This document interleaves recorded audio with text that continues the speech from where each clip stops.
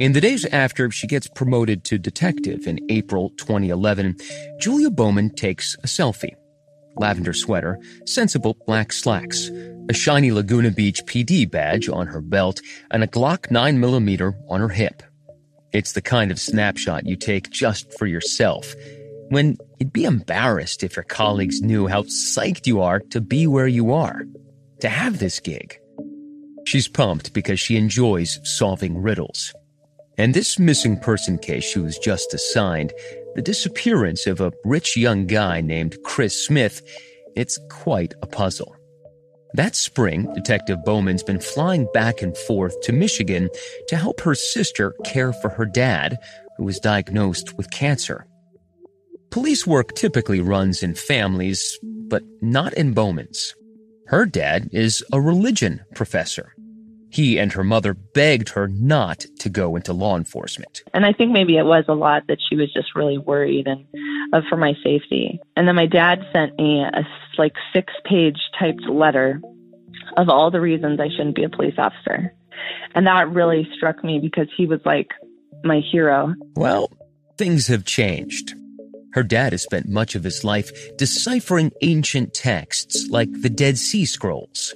But these days, he wants to know every detail of his daughter's investigation into the disappearance of this Chris Smith. And so I vividly remember having this case and then going back to Michigan and being in the car and telling them about this case. And then them both being very sure that this was suspicious and that Ed had killed Chris.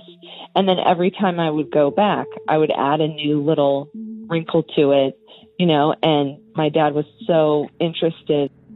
In World War II, the U.S. military put colorblind people in scout planes. Because they can't see a bunch of colors, their eyes aren't fooled by camouflage. They can see the shapes of things camo is designed to conceal. Bowman is like one of those colorblind spotters. And the deeper she looks into the missing person file, the more Bowman finds things that don't add up for her. Yes, Chris Smith had talked about wanting to make a lot of money and disappear, and for years had entertained conspiracy theories. But to leave like this, ditching his brother, his girlfriend, his parents? One of the things she looked at was Sergeant Calusa's interview with Ed Shin. I really appreciate Sergeant Calusa's interview style. I think I kind of do the same thing for the most part of an initial interview of a suspect. If you just let somebody talk and the interview is over an hour long, you're letting that person create their own story, whatever kind of story they want to spin. Leave that interview unless there's some reason to arrest them at that moment. Go and check on all of the things that they've told me, and then come back and do a true interrogation where you confront them on the things that they've told you. Looking at the tape, Bowman thinks Ed Shin is throwing up a smokescreen. I think he came off as someone who was just trying to talk his way out of something or share enough information that it would go away. He talks about how when he did cut himself, the blood sprayed all over the office, which doesn't make very much sense that type of a cut would cause blood splatter. But it's his way of, in that moment, now trying to put together a story where if I throw out all of these different explanations for why I had to clean the office and why it smelled so bad, then one of them is going to stick. Bowman thinks the gut feelings of a newbie like her may not carry a whole lot of weight. She's convinced she needs more allies, especially one with the authority to sign search warrants. The gold standard for something like that would be an experienced prosecutor who agrees there is reason to suspect a crime might have been committed. And Bowman wants to get to the bottom of this case. To her, this is all just too strange. What Bowman doesn't know is that it's about to get a lot stranger.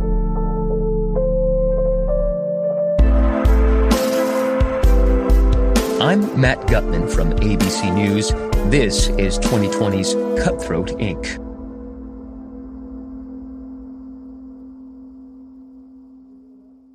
At about this time, Orange County had a senior deputy district attorney named Matt Murphy.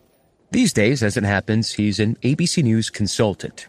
Murphy's a lanky 6'2", his blonde hair now grayish. Born and raised in Southern California, he's a laid-back surfer who morphs into a ferocious combatant in the courtroom. In almost 2 decades, he has never lost a felony case. That's one of the reasons why, in the Orange County legal world, Murphy is a rock star. By sheer luck, Detective Bowman crosses paths with him. I took a 40-hour homicide investigator's course. Matt Murphy was our instructor. So I thought afterwards, like, okay, I should probably introduce myself, and just kind of get to meet him. So I did follow where we walked out to the parking lot, and I introduced myself and then told him, hey, I've got this case that I think is suspicious.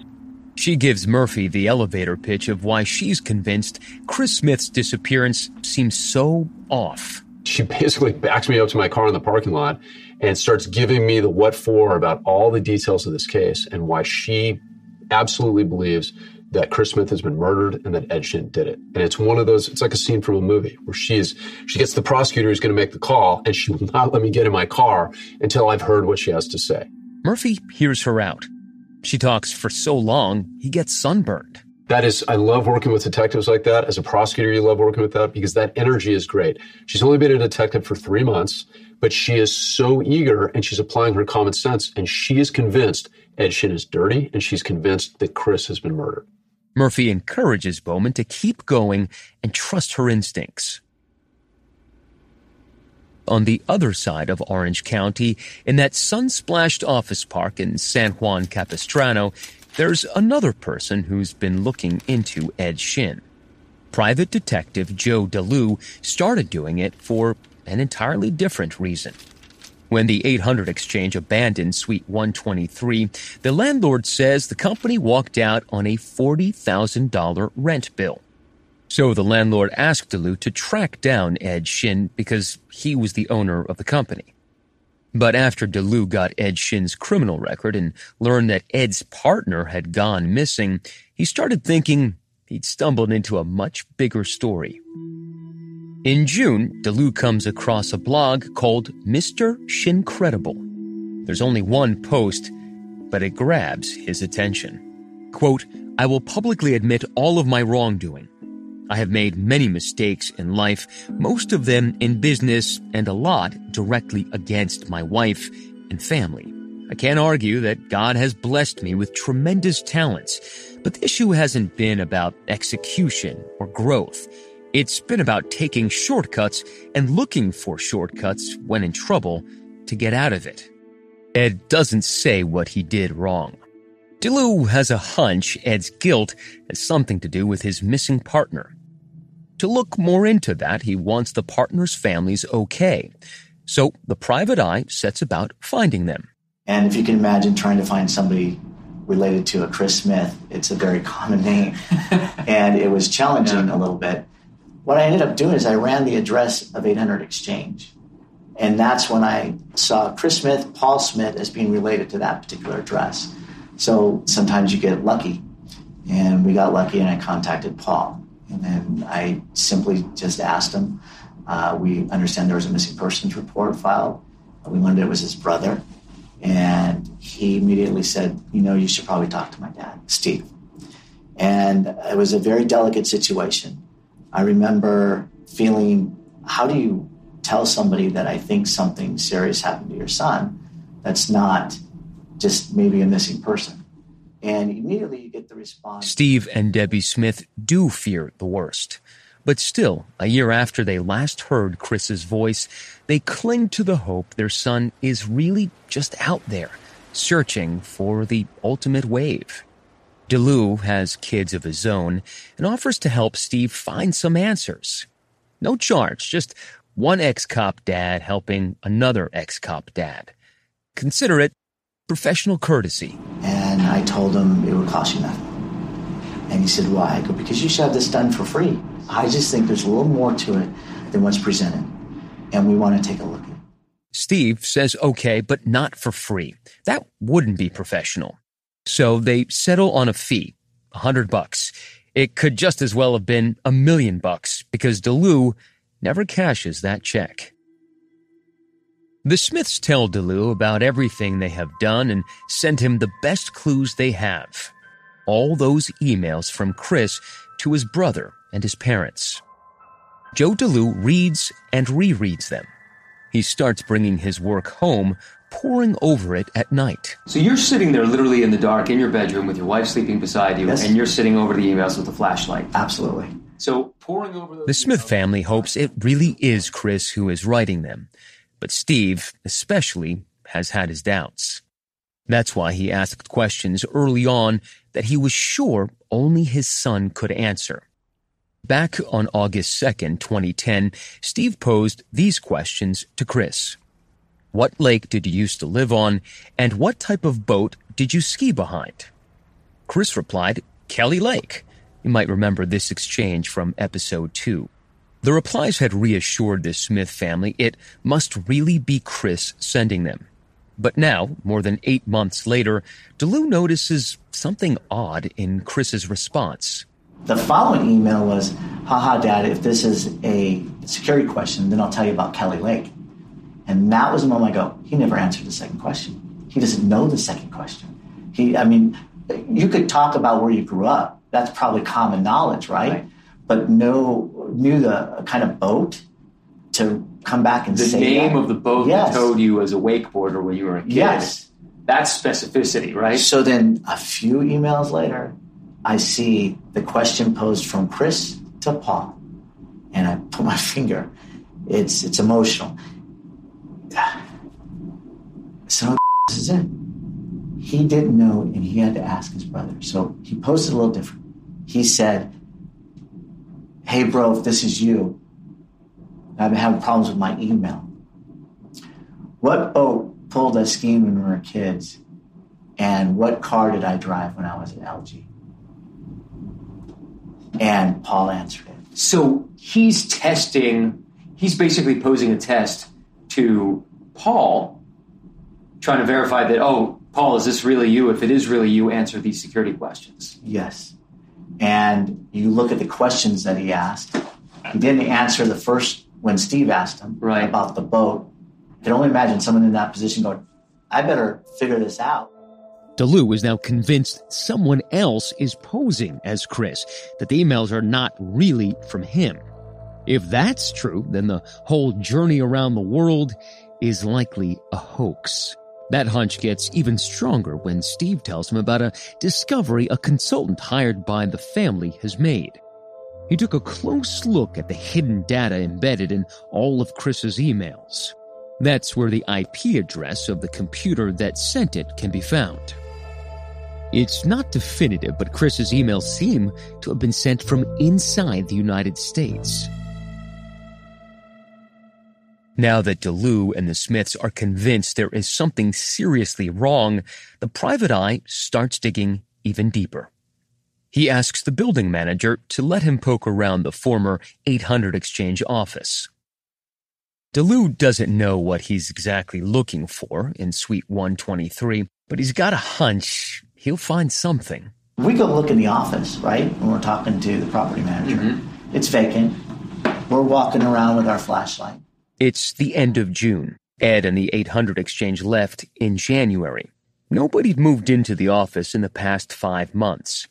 The property manager had told Sergeant Calouse that the offices were in, quote, excellent condition when the 800 Exchange left.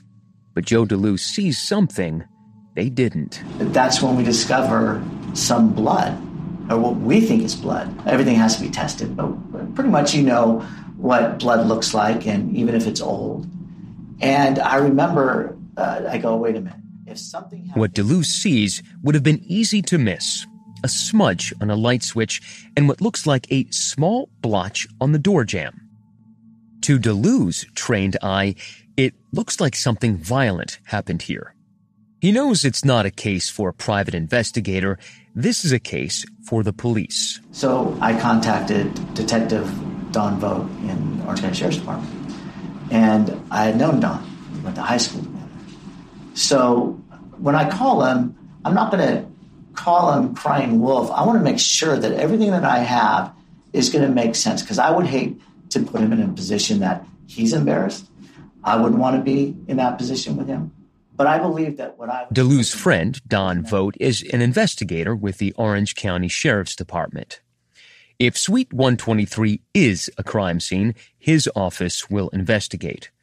Vogt's a busy guy and a skeptical one, not the kind to jump to conclusions. This is how investigator Vogt remembers it.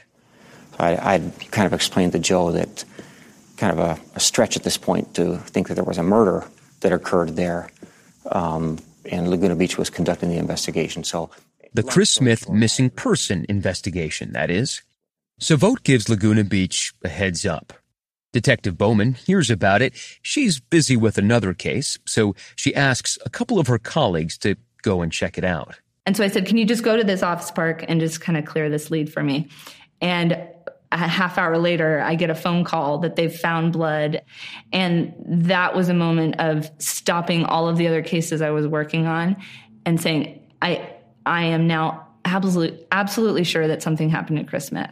I knew it the second that I read the case, that he had been murdered, but having that evidence in his office a year later propelled me to then put that to the forefront of all the cases I was working. So now there are two separate sets of investigators interested in what happened in Suite 123. There's the Orange County Homicide Detectives Unit and Laguna Beach PD. Vogt doesn't know that Laguna Beach's Detective Bowman thinks that Chris Smith was murdered there. And Bowman doesn't know that Don Vogt's been convinced to check the place out too. Here's how Matt Murphy describes it. We've got it's like an old algebra problem. Two trains leave the station. There's different people involved that are working at this at the same time. You got Julia Bowman, who's like a pit bull at Laguna. And then, separately, you've got Joe DeLue, who goes and starts poking around 800 Exchange, and he's the first one to see blood. Vogt does know his old friend wouldn't wind him up with a crazy story for nothing. So one evening, he drives down to San Juan Capistrano to see what DeLue's talking about. It's dark in the old 800 Exchange office. They use a flashlight to look around. Vogt sees the dark brown marks that DeLue points out. He knows that months of oxidation would have turned blood from red to brown. But after close to 100 homicide investigations, it takes more than it could be this or it could be that to get Don Vogt's adrenaline pumping. Still, it bears a closer look. And I said, yeah, it could be blood. Who knows what it is? But I saw the 3 or 4 drops that he was talking about. So I agreed to reach out to the Orange County Crime Lab and have them come out to the scene and check that to see if indeed it turned out to be human blood. Laguna Beach detectives are already running those tests, but he doesn't know that yet. On July 26th, Bowman gets the results. It is blood, and it is human. So the fact that when they went to the office, when Joe DeLue went to the office and our detectives went to the office, and there was blood still there, felt like the lead that we needed to kind of blow the case wide open.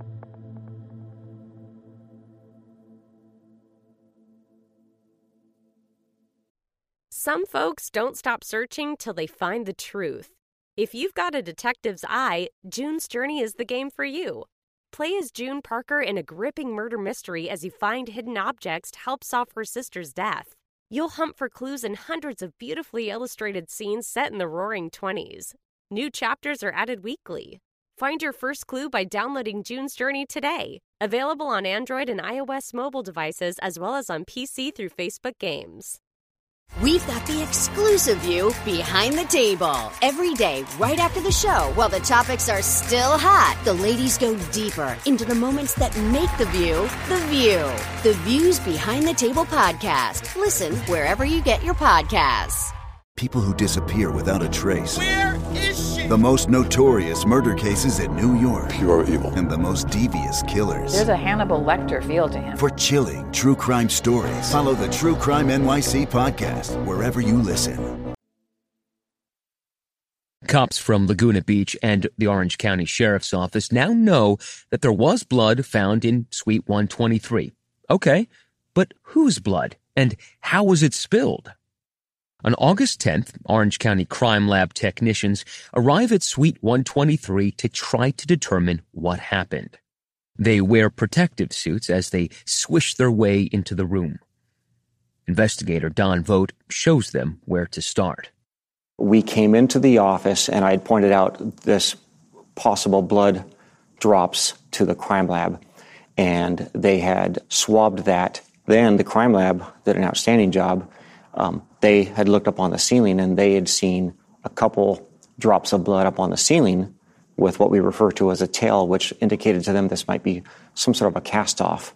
Cast-off means that when someone is stabbing someone and the blood gets onto the knife, and then you bring the knife back again, and you do it again, then you bring the knife back, the blood will fling off the tip of the blade. Detective Julia Bowman is also there. They closed the door, and they had sprayed luminol all over the inside of Chris's office, which would present any type of blood that was in the office, and it almost makes it like a fluorescent green color. Even if blood has been cleaned up or even painted over, invisible traces remain. Spray luminol on something, turn off the lights, and those traces will light up. And we walk into the office, they close the door, and the whole office is green. It's lit up like a Christmas tree. There's green everywhere. There's green on the ceiling. There's green on the wall. There's green on the back of the wooden door, the gaps in the hinges, and those marks on the ceiling.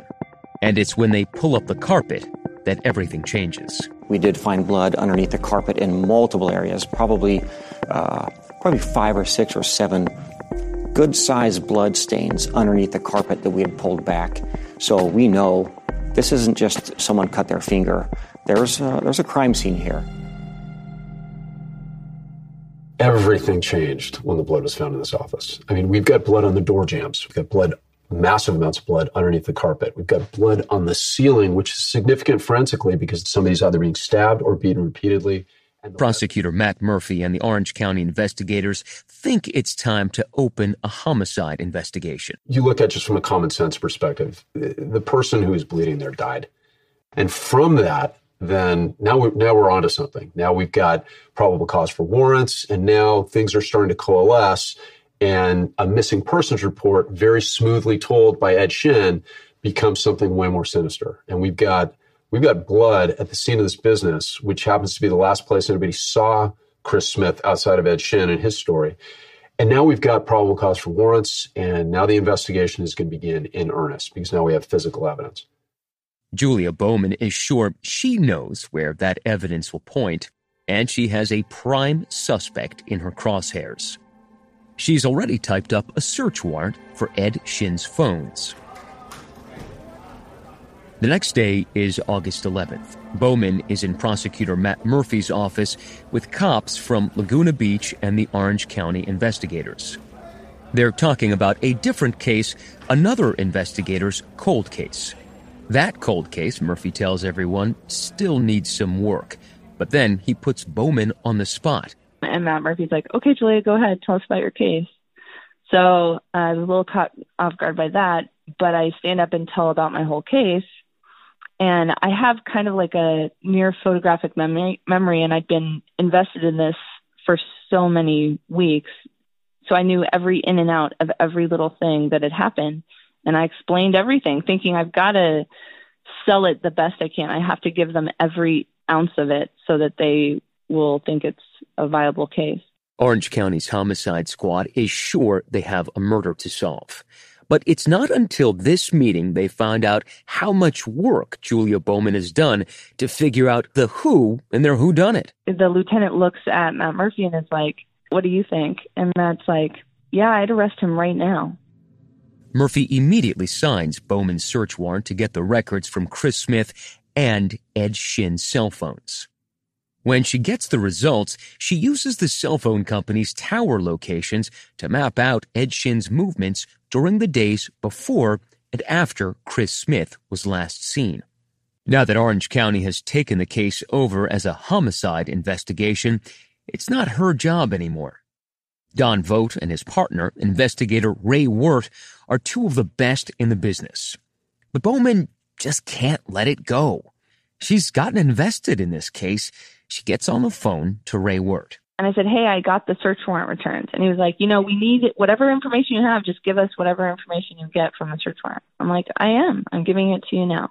I said, but can I tell you, I plotted the longitude and latitude for Ed's phone. But for all the evidence they now have, Vogt knows this case has one big missing piece. Most cases that I investigate, we have a body.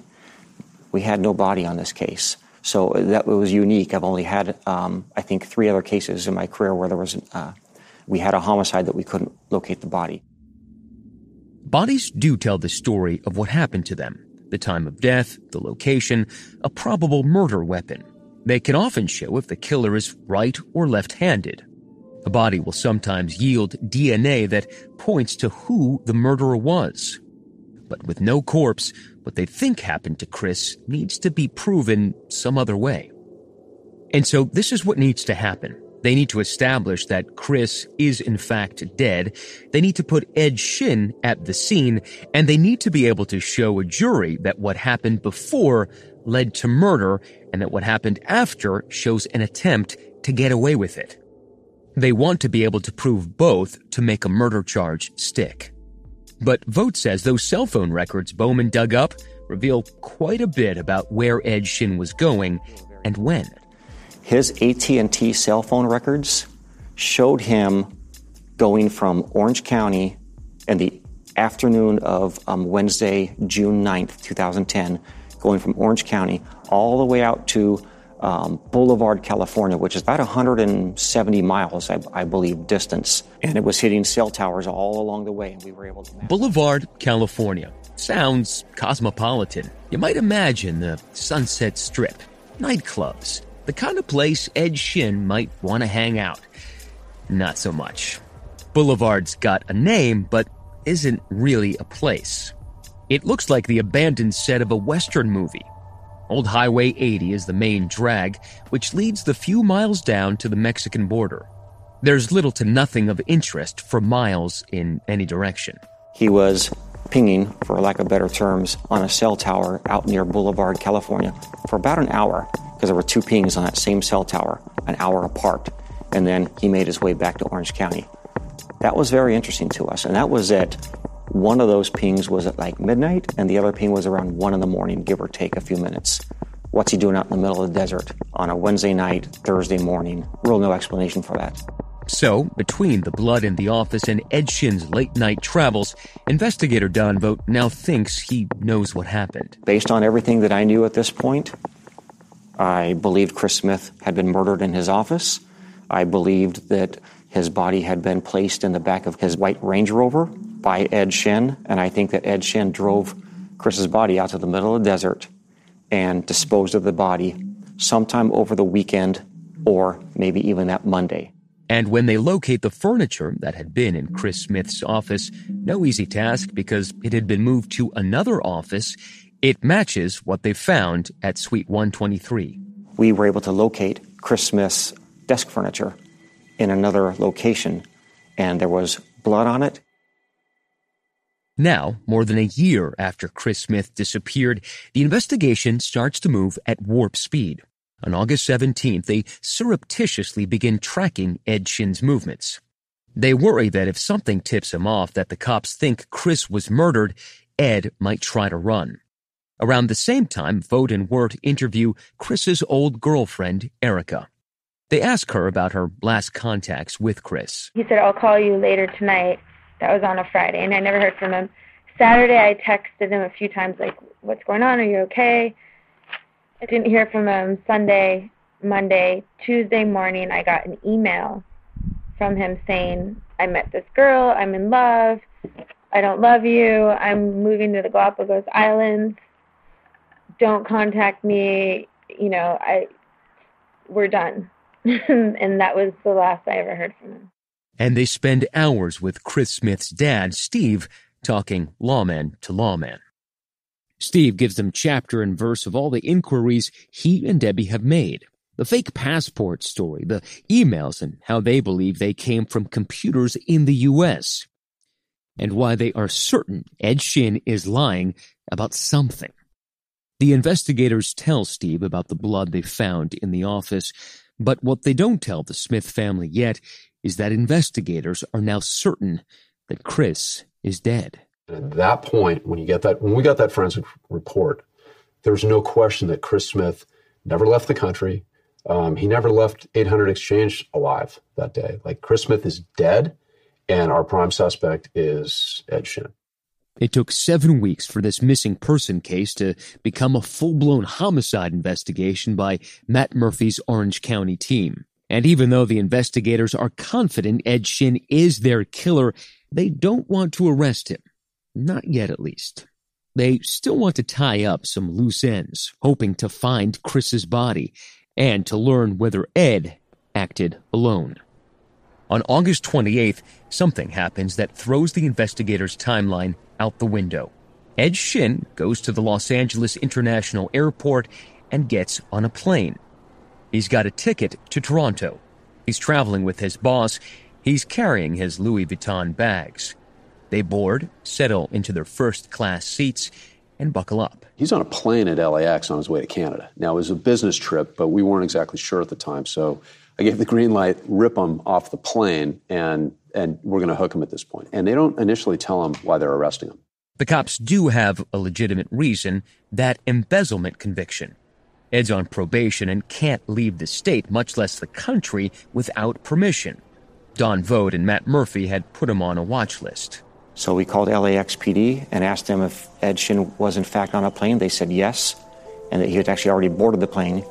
So we had asked them to remove him from the plane and detain him while we could drive up to LAX to arrest him. We knew at this point that we were going to arrest Ed Shin for the murder of Chris Smith.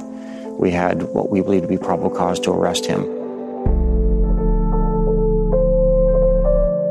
In the next episode of Cutthroat Inc., the Orange County investigators finally confront Ed Shin. But I'm giving you your chance to tell your story. There's got to be an explanation, and you don't have an explanation for this yet. And try to get the truth from a man who spent the past year spinning lie after lie. What happened in that office, and what happened to Chris? I want to find Chris's body. His family wants to find his body.